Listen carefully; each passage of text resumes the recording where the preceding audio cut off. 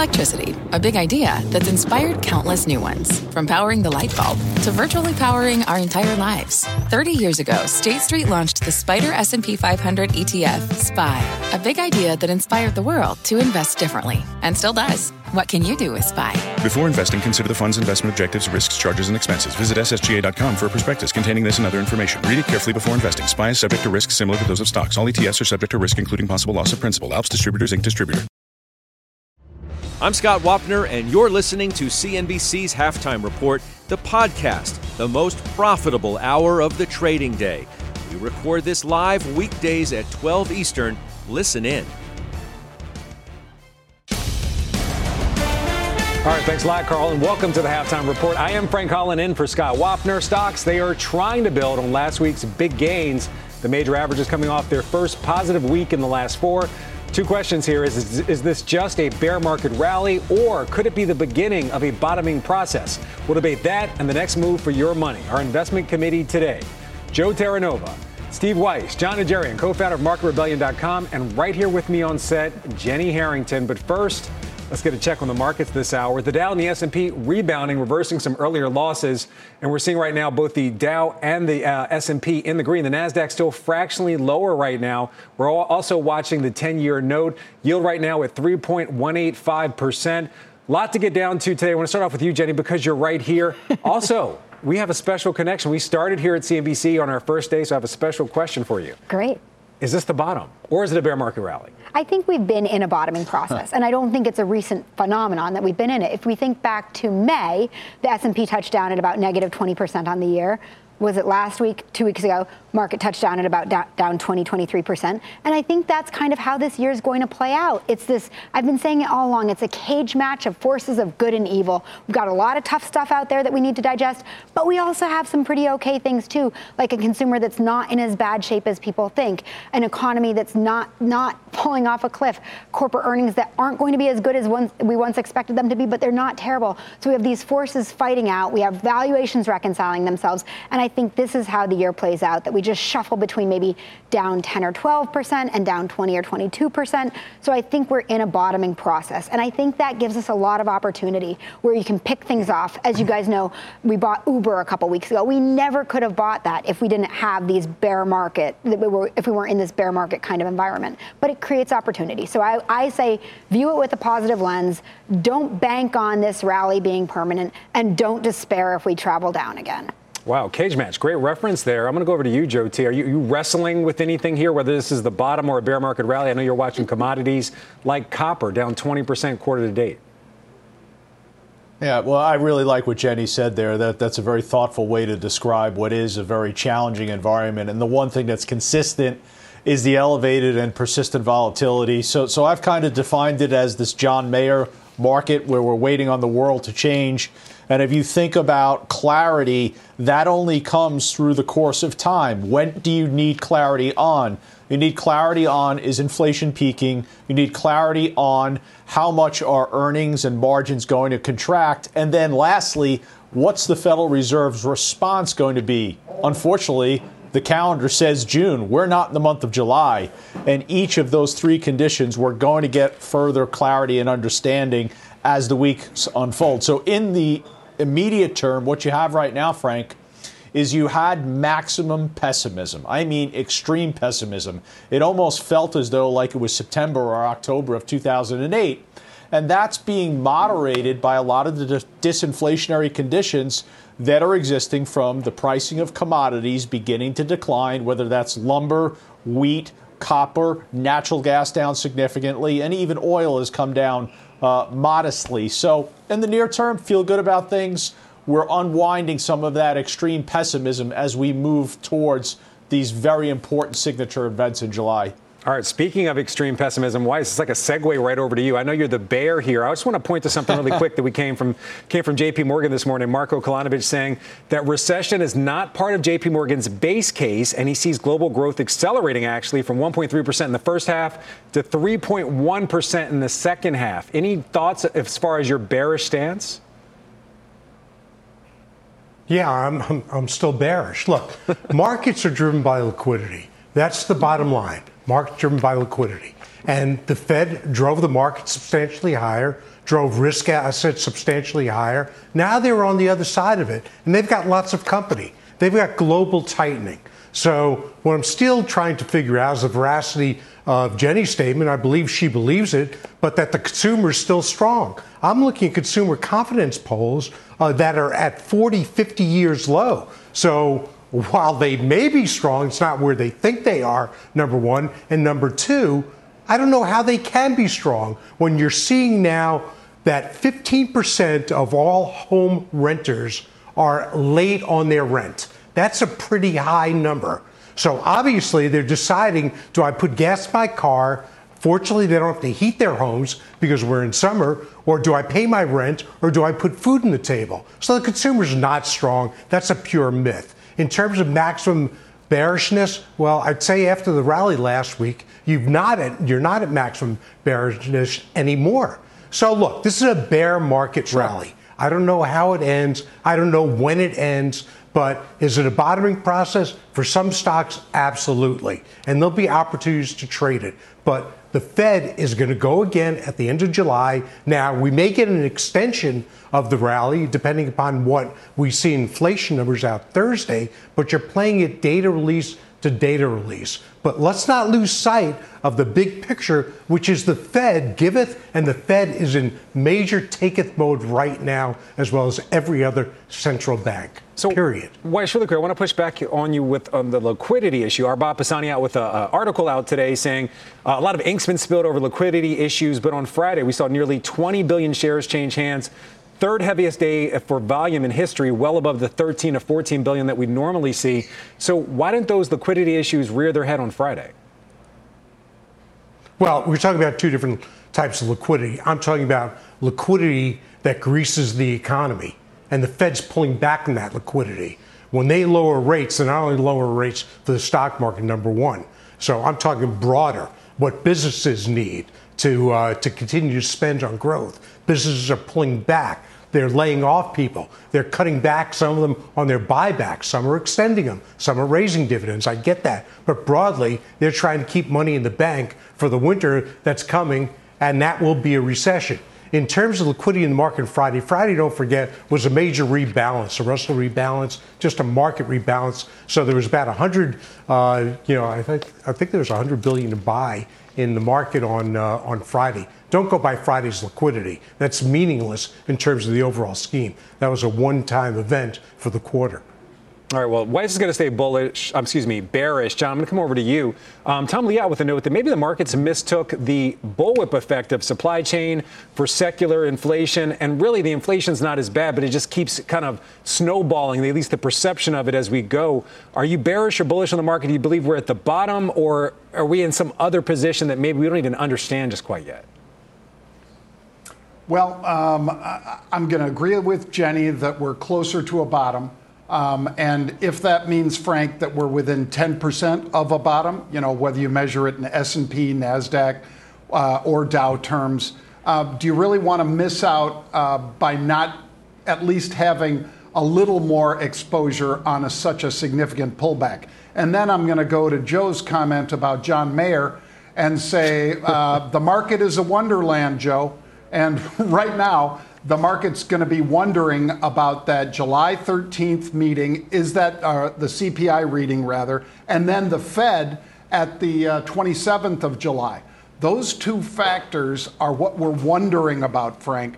We're wondering because if the CPI is again hot and hotter than people anticipate, then Steve Weiss is going to be absolutely right, and we're going to trade down hard.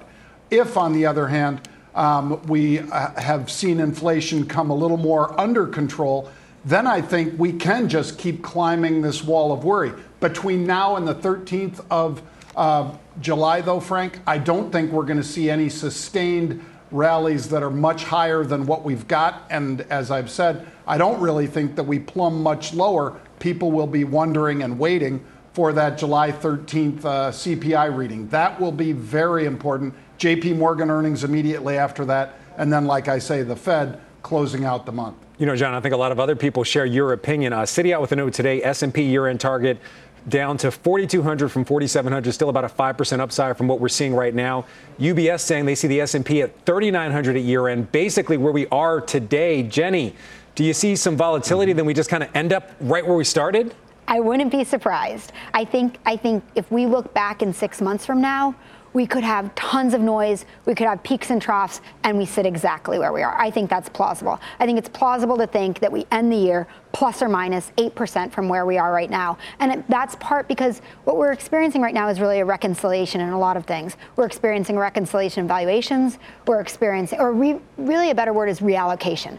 A reallocation in valuations, a reconciliation. We're seeing a reallocation in the way people spend. And that's just fighting its way out. So for me to think, okay, maybe we end the year with $230 of S&P earnings, a 16 or 17 times multiple. That's about where we are. But that's going to be up for debate between now and the end of the year. So I think it's plausible, but it's not going to be easy. It's not going to be an easy year. So, Steve, back over to you. You don't see any scenario where inflation tampers as we go to the second half of the year. A lot of other banks seeing that scenario coming out. And it sounds like pretty much Tom Lee's saying that. He believes that inflation might be a bit overhyped, if you will. Okay, where's the news flash on Tom Lee being bullish and trying to find something to support it? Look, inflation's not going to drop from 8% down to 4% overnight. But will you see a trend of inflation declining? It's possible. But the Fed's still going to go. They're going to overshoot on tightening because they undershot on easing in terms of pulling it back early, too late. So, look, you know, I've used this example before. You go to a doctor, you go to a surgeon, and generally their default is let's operate. And it's not a dishonest bias, it's an honest bias. And the same is true with strategists, is that they have an honest bias to be bullish. So they find ways to do it. I've got no bias. I'm not short anything. I'm in cash. So do I think the market could bounce? Do I think inflation come down? Absolutely. Do I think anybody can predict it with any ounce of certainty whatsoever? Absolutely not. It's pure folly for them to do it and for them to point something. I just want to correct one thing. John, I'm not looking for the market to have a major, all of a sudden, dump. Sure, if inflation goes to 9% in the numbers that we see, that will happen. All I'm saying is that the risk reward right now is very unattractive, and because of monetary policy favors the downside, and that you have plenty of time to get into the market. So why do it now? Anything I've sold, by the way, I've sold at higher prices. I got maligned for selling Cleveland Cliffs at 22 only a couple of weeks ago. Look at it now. So I'm happy with my positioning. I'm staying here. And sure, could I be opportunistic? Yes, but I'm not ready to do it yet. So the real question is, where are those opportunities? Joe, I'm going to come over to you. Consumer discretionary, having the best month over the last month, up 4%. A lot of red in those other sectors. Do you see any definite opportunities there? Or are you looking for your opportunities elsewhere?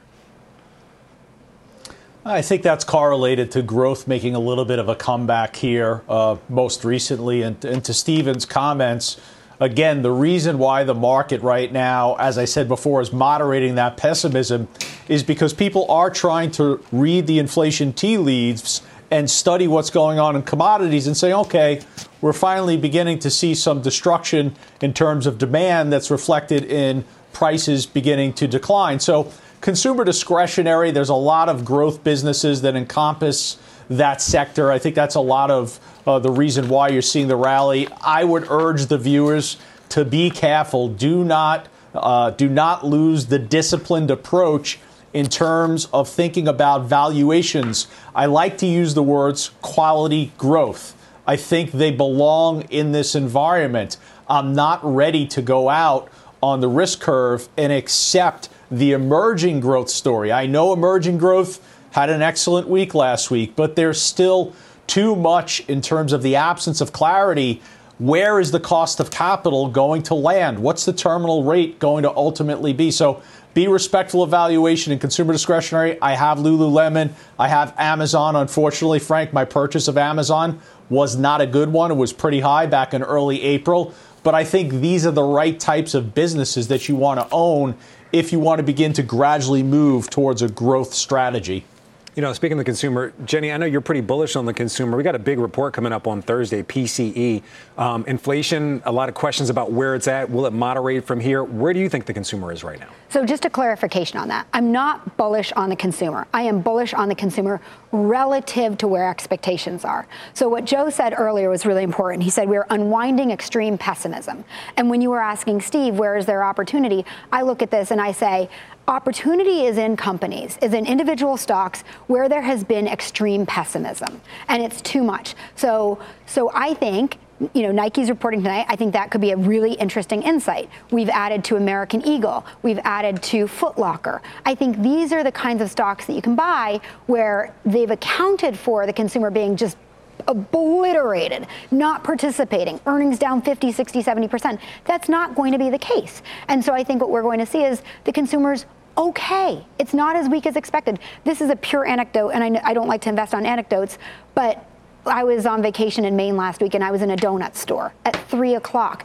The donuts were like $3 each, and there's a line out the door. The place is completely packed. People are still spending, and we need to be aware of that.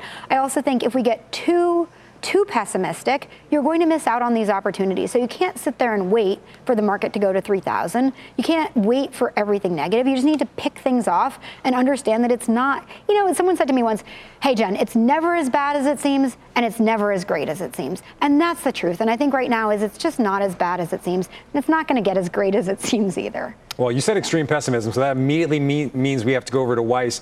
Weiss, I want to talk about tech, a place where there has been a lot of pessimism, perhaps correctly. Where do you see that going? MKM out with a note that healthcare is taking leadership, but they see some potential in technology. Where are you seeing technology right now?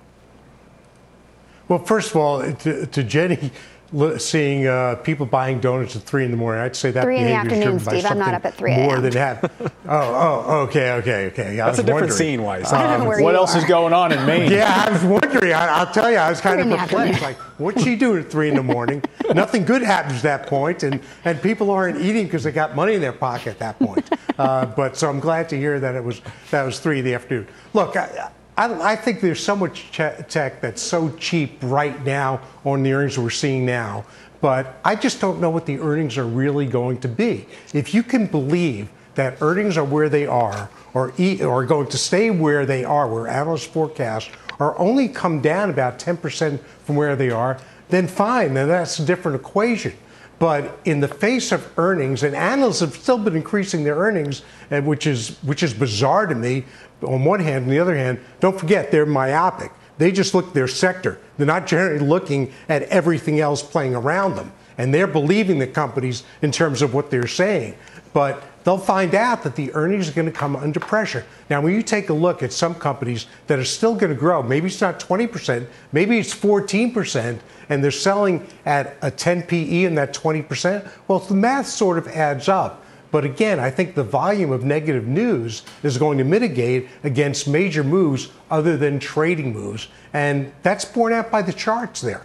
Just take a look at the volatility in the names, so you get some opportunity. Microsoft is not compellingly cheap at this point. Apple, given their high-priced product and the fact that we're now seeing the telco companies raise prices on their cellular plans, now you've got to decide, do I want to buy a new phone and pick up additional monthly payments when everything else is going up? So I don't think it's that easy right now. You're at a moment in time, and the timeline is still moving in terms of lowering earnings estimates. John, where are you seeing tech at right now? Back to that MKM note, they see a bounce coming potentially in the near future, but what's your outlook? I see both tech and energy making bounces here. Tail end of last week, Frank, energy, which was one of the huge underperformers over the past month, started to see fast money flowing into the XOP. That's the exploration spider, into the XLE. And we've seen just a host of stocks within that space, Frank, starting to ramp. And that's one of the hottest sectors today. As far as tech itself, I think tech stabilizes, Frank, and we've seen that with Apple overtaking 140 again. But I'm not as much looking for outperformance, alpha, if you will, for tech in the short term. Like I say, I think we've got 2 weeks to let the market wander back and forth.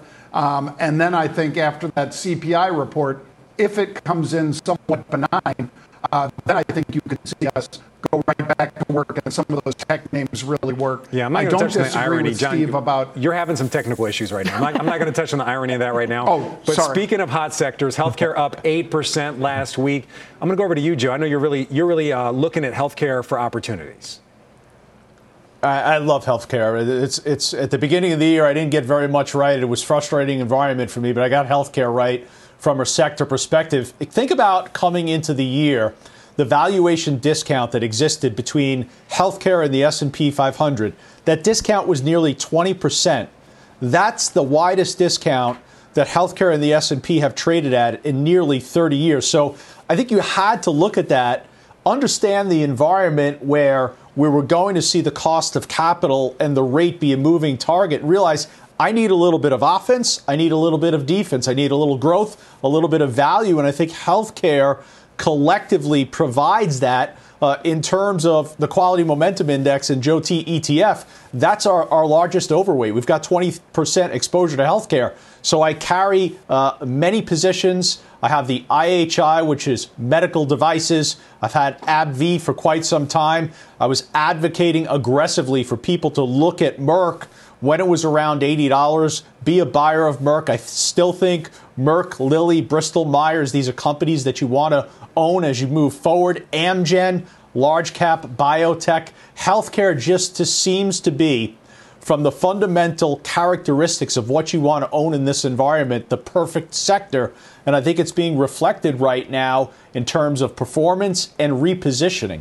All right, speaking of healthcare, Bristol Myers up 1% right now, actually hitting an all-time high. And Jenny, you own the stock. Right. We've owned Bristol for a long time. To me, this is actually a bigger story, too, which is sometimes you just need to be patient. Because Bristol was one of the lowest performers, and this is in our disciplined growth strategy, but this was one of the lowest performers in the portfolio for a long time. And then everything comes together, and you have a company that has terrific growth ahead of it, that was trading at a less than market multiple, that has a terrific management team, that has great products that were going to be used as people return to the doctor and undertook normal patterns of healthcare experiences. I don't know, going to the doctor, getting checked for cancer, starting to do things normally. So it was kind of an obvious winner. It just took a really, really long time. One thing on healthcare, too, that I think we need to pay attention to is the fact that they benefit from those stocks generally benefit from a weak dollar. So not only do they have the wind at their backs by people returning to normal patterns and the valuations going into the year, but weak dollar actually supports these stocks, too. So it could go for a while more. All right, there we go. Up next, trades on some of the big analyst stock calls of the day, including Coinbase and Robinhood, plus the big banks set to unveil their dividend plans. And Nike getting ready to report earnings after the bell today. Halftime, back in 2 minutes.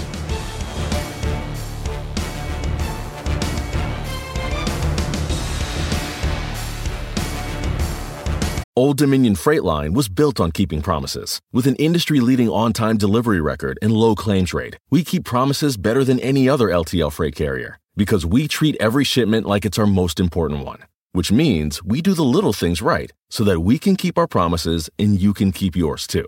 That's what drives us. To learn how OD can help your business keep its promises, visit odfl.com. Old Dominion, helping the world keep promises. B2B selling is tougher than ever, and we feel your pain. If you're struggling to close deals, consider giving LinkedIn Sales Navigator a shot. This sales intelligence platform helps professionals like you engage high-value customers, drive higher revenue, and increase sales performance. Sales Navigator also guides you in targeting the right buyers, highlights key signals such as job changes or which accounts you should prioritize, and uncovers hidden hot prospects so you can find those buyers that are most likely to convert. Fueled by LinkedIn's 1 billion member platform, Sales Navigator gives you the most up-to-date first-party data, enabling you to unlock conversations with the people that matter. Right now, you can try LinkedIn Sales Navigator and get a 60-day free trial at linkedin.com/halftime report. That is linkedin.com/halftime report for a 60-day free trial. Let LinkedIn Sales Navigator help you sell like a superstar today. Just go to linkedin.com/halftime report and get started.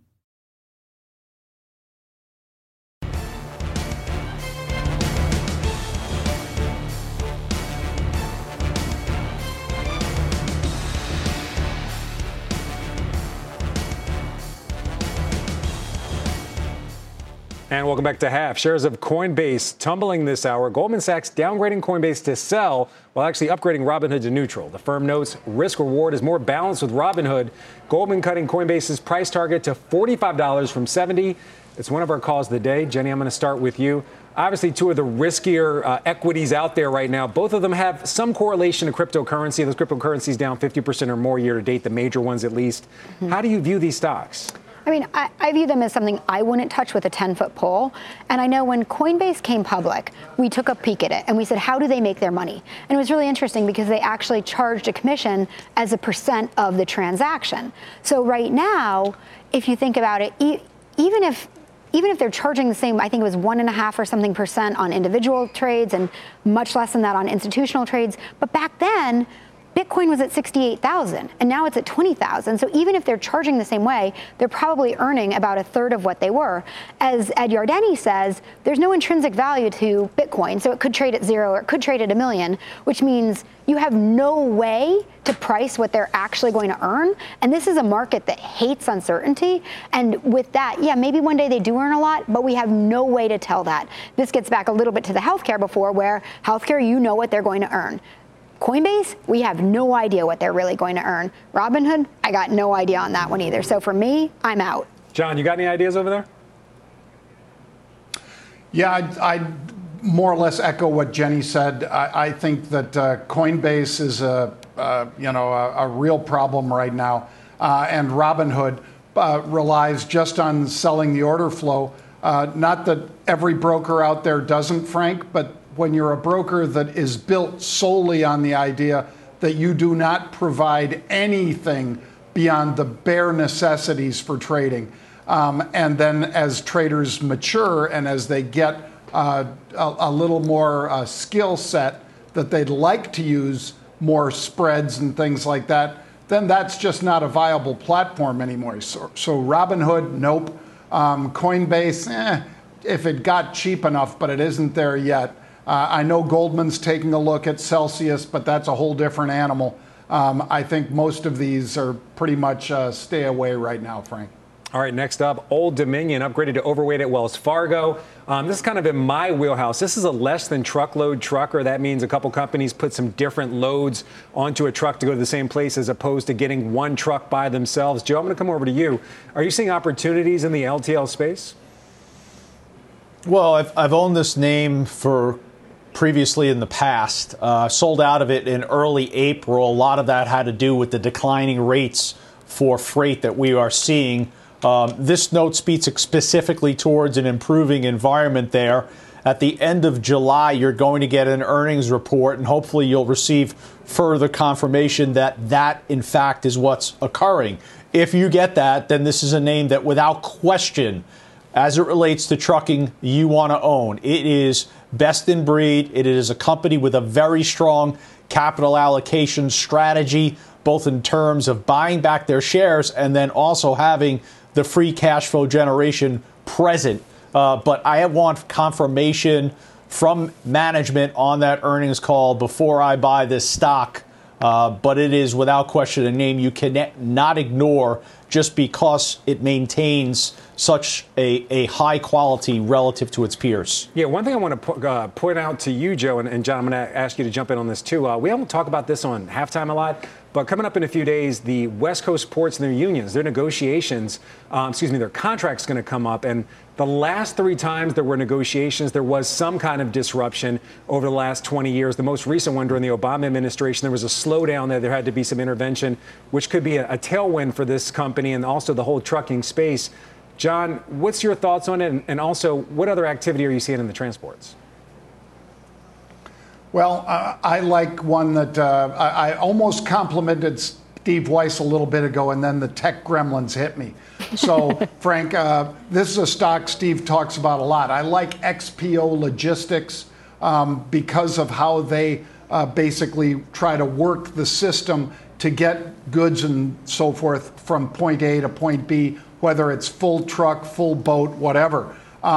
This could be something, Frank, that might require a Jones Act suspension. Again, if indeed we do see those ports disrupted the way that you're saying they could be, because we've already had some pretty significant disruptions in that supply chain. And that's something that America does not need right now, is another bout of that. So if that happened, Frank, I bet you would see a Jones Act suspension. I don't think the president would have a choice at that point. All right, you're also buying Delta calls? Yeah, I've been buying Delta Airlines calls because upside call buying in the jets, that broad market ETF for the airline sector.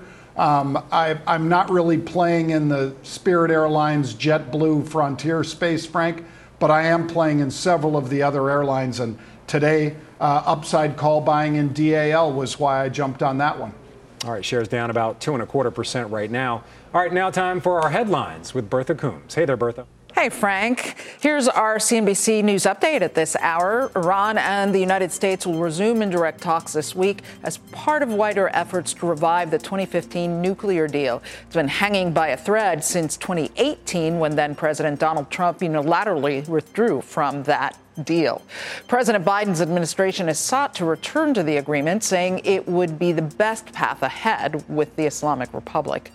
James and Jennifer Crumbley, parents of the Oxford, Michigan school shooter Ethan, were back in court today. Their defense attorneys unsuccessfully argued the couple cannot get a fair trial in Oakland County due to intense media coverage and the trauma suffered by the local community. And flight cancellations are soaring amid the July 4th holiday coming up. Almost 3,000 flights have been canceled within, into, or out of the U.S. An estimated 3.5 million Americans are expected to travel by plane during the upcoming holiday weekend, making it one of the busiest times of the year. I know a couple of people who were affected by that just over the last couple of days. Frank, back to you. Yeah, a lot of delays. A lot of people trying to get back home from their vacation destination experiencing that. Thank you, Bertha. All right, up next, the big ETFs to watch today and all week on CNBC. We're live from the Aspen Ideas Festival, bringing you interviews and news-making conversations. NBC Universal News Group is the media partner for the festival. Don't miss it. And Halftime returns after this.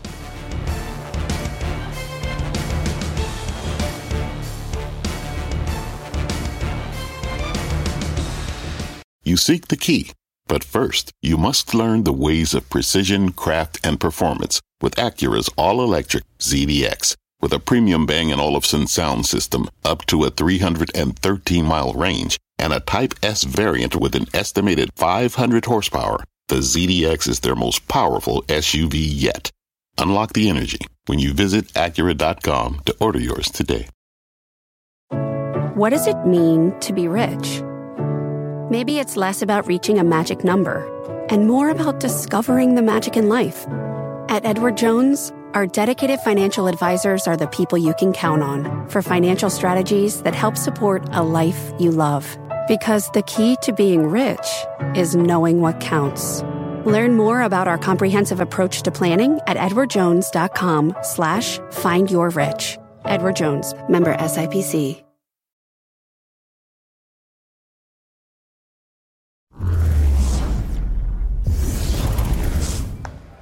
Welcome to the ETF Edge portion of Halftime Report. I'm Bob Pisani. Bitcoin is in freefall, almost 70% off its historic high it hit in November. Is this the right time for a short Bitcoin ETF? Let's ask the man who did it. Simeon Hyman, global investment strategist at ProShares, launched the short Bitcoin strategy ETF last week. The symbol is BITI. That complements the long Bitcoin futures ETF that ProShares launched in October of last year. Simeon, explain how this works for the viewers. These are tied to futures contracts. Is it an exact inverse? So if Bitcoin is down 1%, this is up 1%. Explain how it works.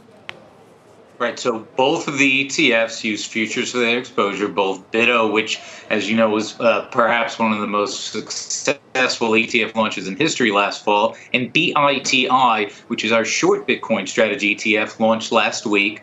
And what it does is it provides an inverse exposure to Bitcoin. So -1, the performance of the CME Bitcoin futures index. But the important key here is that it is rebalanced every day. So that means every morning you wake up and you know that you're calibrated to -1, the daily return.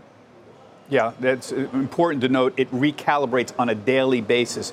Now, the SEC Chair Gary Gensler, He was on our air this morning along with Jim, and he was again pointing out that crypto tokens would fall under the SEC's jurisdiction. But he said nothing in the interview about the long-delayed spot Bitcoin ETF. Are we any closer to realizing that? Because that does have to go through Gary Gensler's purview. It's the SEC is going to rule on this. So we're not in a position to really understand what the timing would be. I think what's really interesting to note, particularly over the last 6 months or so, is that the volatility, the euphemistic word of volatility for Bitcoin and other crypto assets, has exposed challenges even in just a simple spot market. So, of course, the lending platforms people are very well aware of, but even just in an exchange, we've now found out that in a crypto exchange, client assets may not be segregated in the event of a bankruptcy. So that's a lot of the hair that's on the spot market. And in the meantime, in sharp contrast, the futures market, which we deploy for BITO and BITI, has actually matured quite nicely. So the futures are tracking the spot market very, very closely, and those roll costs that people were concerned about, they've actually shrunk down to almost nothing over the past few months. So that stands in stark contrast to a little bit of the chaos that's been going on in the spot market. Okay, a lot to unpack there, Simeon. We're going to have a lot more on Bitcoin and the prospects for a Bitcoin ETF coming up on ETF Edge at 1 p.m. Eastern Time. Simeon will be joined by Andrew Chanin. He's the CEO of Procure AM, who will discuss his new global disaster recovery ETF. This is the first ever of its kind. It's fascinating. And Tom Lydon, chairman of VettaFi, also joined us on set. ETFedge.cnbc.com. Halftime returns right after this.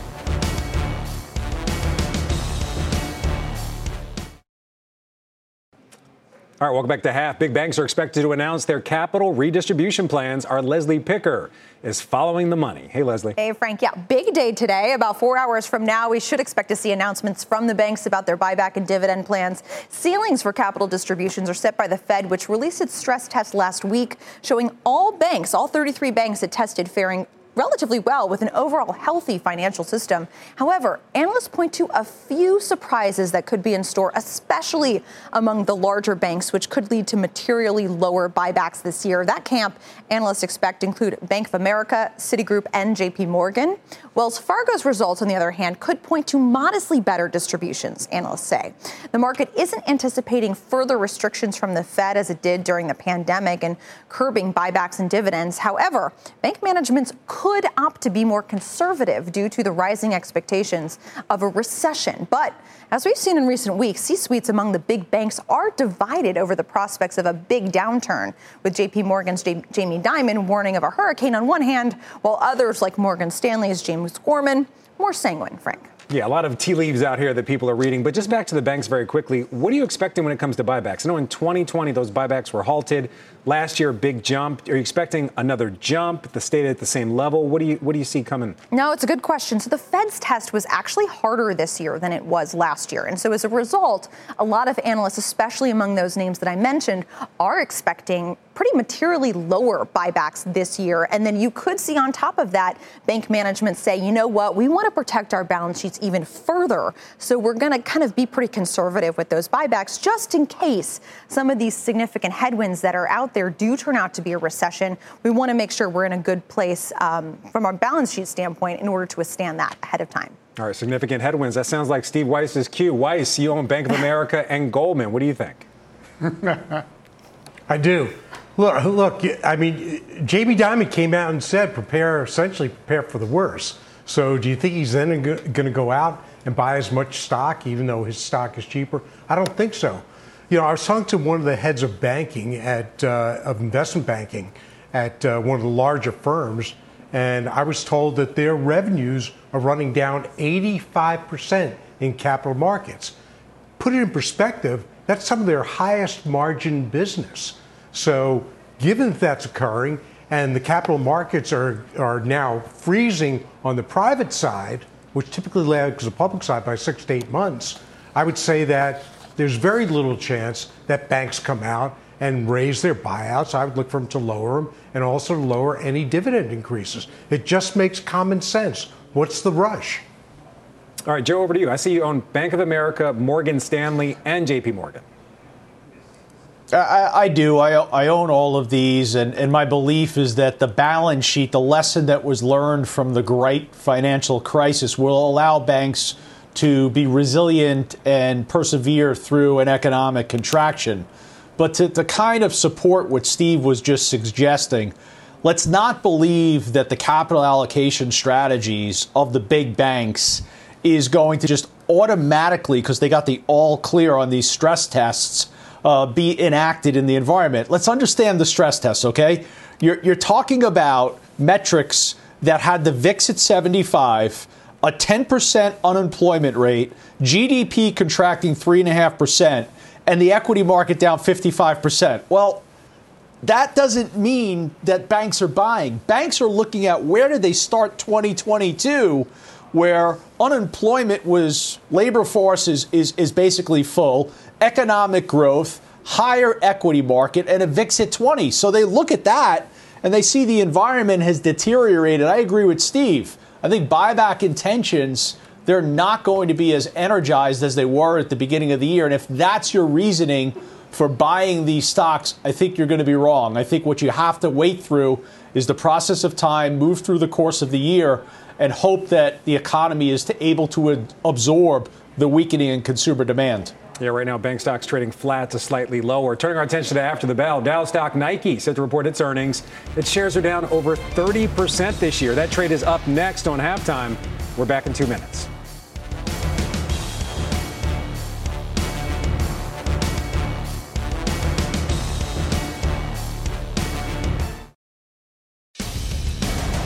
All right, welcome back to Half. Nike shares lower today and off 38% from recent highs. The retailer set to report its earnings after the bell this afternoon. And joining us now on the phone, Amy Raskin, CIO of Chevy Chase Trust. Amy, you own Nike and you also recently trimmed it. We did. We recently trimmed it due to primarily the lockdowns in China. We had the unique and brilliant insight that if you're not allowed to leave your house or your apartment, you're probably going to go for fewer runs. And buying new athletic gear is probably not going to be top of mind for you. So we trimmed it thinking, there might be some weakness in the quarter and potentially the full year outlook, which they'll give us tonight for 2023. We still have a relatively big position, which we bought at much lower prices. So we wanted to be sort of tax sensitive in our trim, but just recognizing that there's more risks out there that are hard to quantify. Weiss, tossing it over to you. This obviously gives us a lot of insight on the strength of the consumer, both here in the U.S. and globally.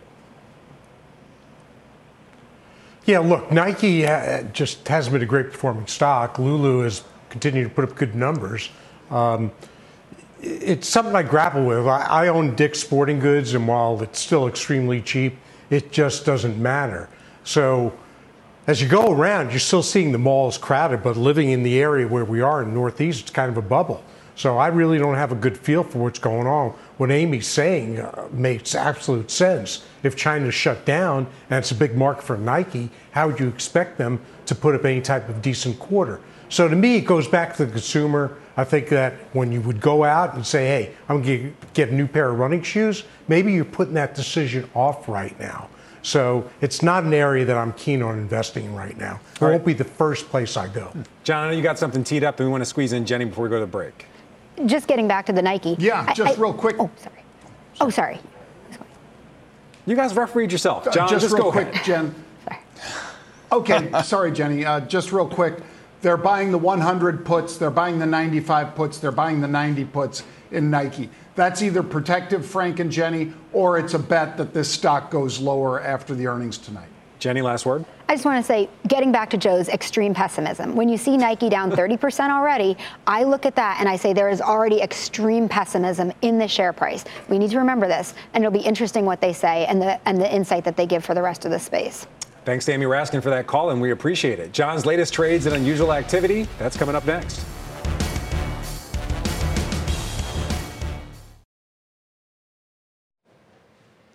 All right, time now for unusual activity. John, what are you seeing in the options market? All right, Frank. ASHR. This is one of those ETFs for China. Big buying 10,000 of these August 33 calls. These are an in the money, just in the money, but in the money. The stock was about $33.30, Frank, when they started buying these aggressively. Second one out there, the XLE, that is the energy ETF, of course. There's the XOP that I talked about as well. That's exploration. This is energy itself, the XLE, and it was 92. Now it's 72, and they're buying the 78 calls that expire the 22nd of July at the 78 strike. Lastly, Frank, Sabre, this is what's behind almost every travel site, SABR, $6.23, I think it was. They were up there buying the August 8 calls in big numbers. They bought 7,000 of those very quickly, Frank. All right, there we go. Final trades. Those are coming up next on Halftime. Stay with us. Are you following the Halftime Report podcast? What are you waiting for? Real debate and actionable advice from the investment committee, plus unusual activity and more. Look for us in your favorite podcasting app. Follow the Halftime Podcast now.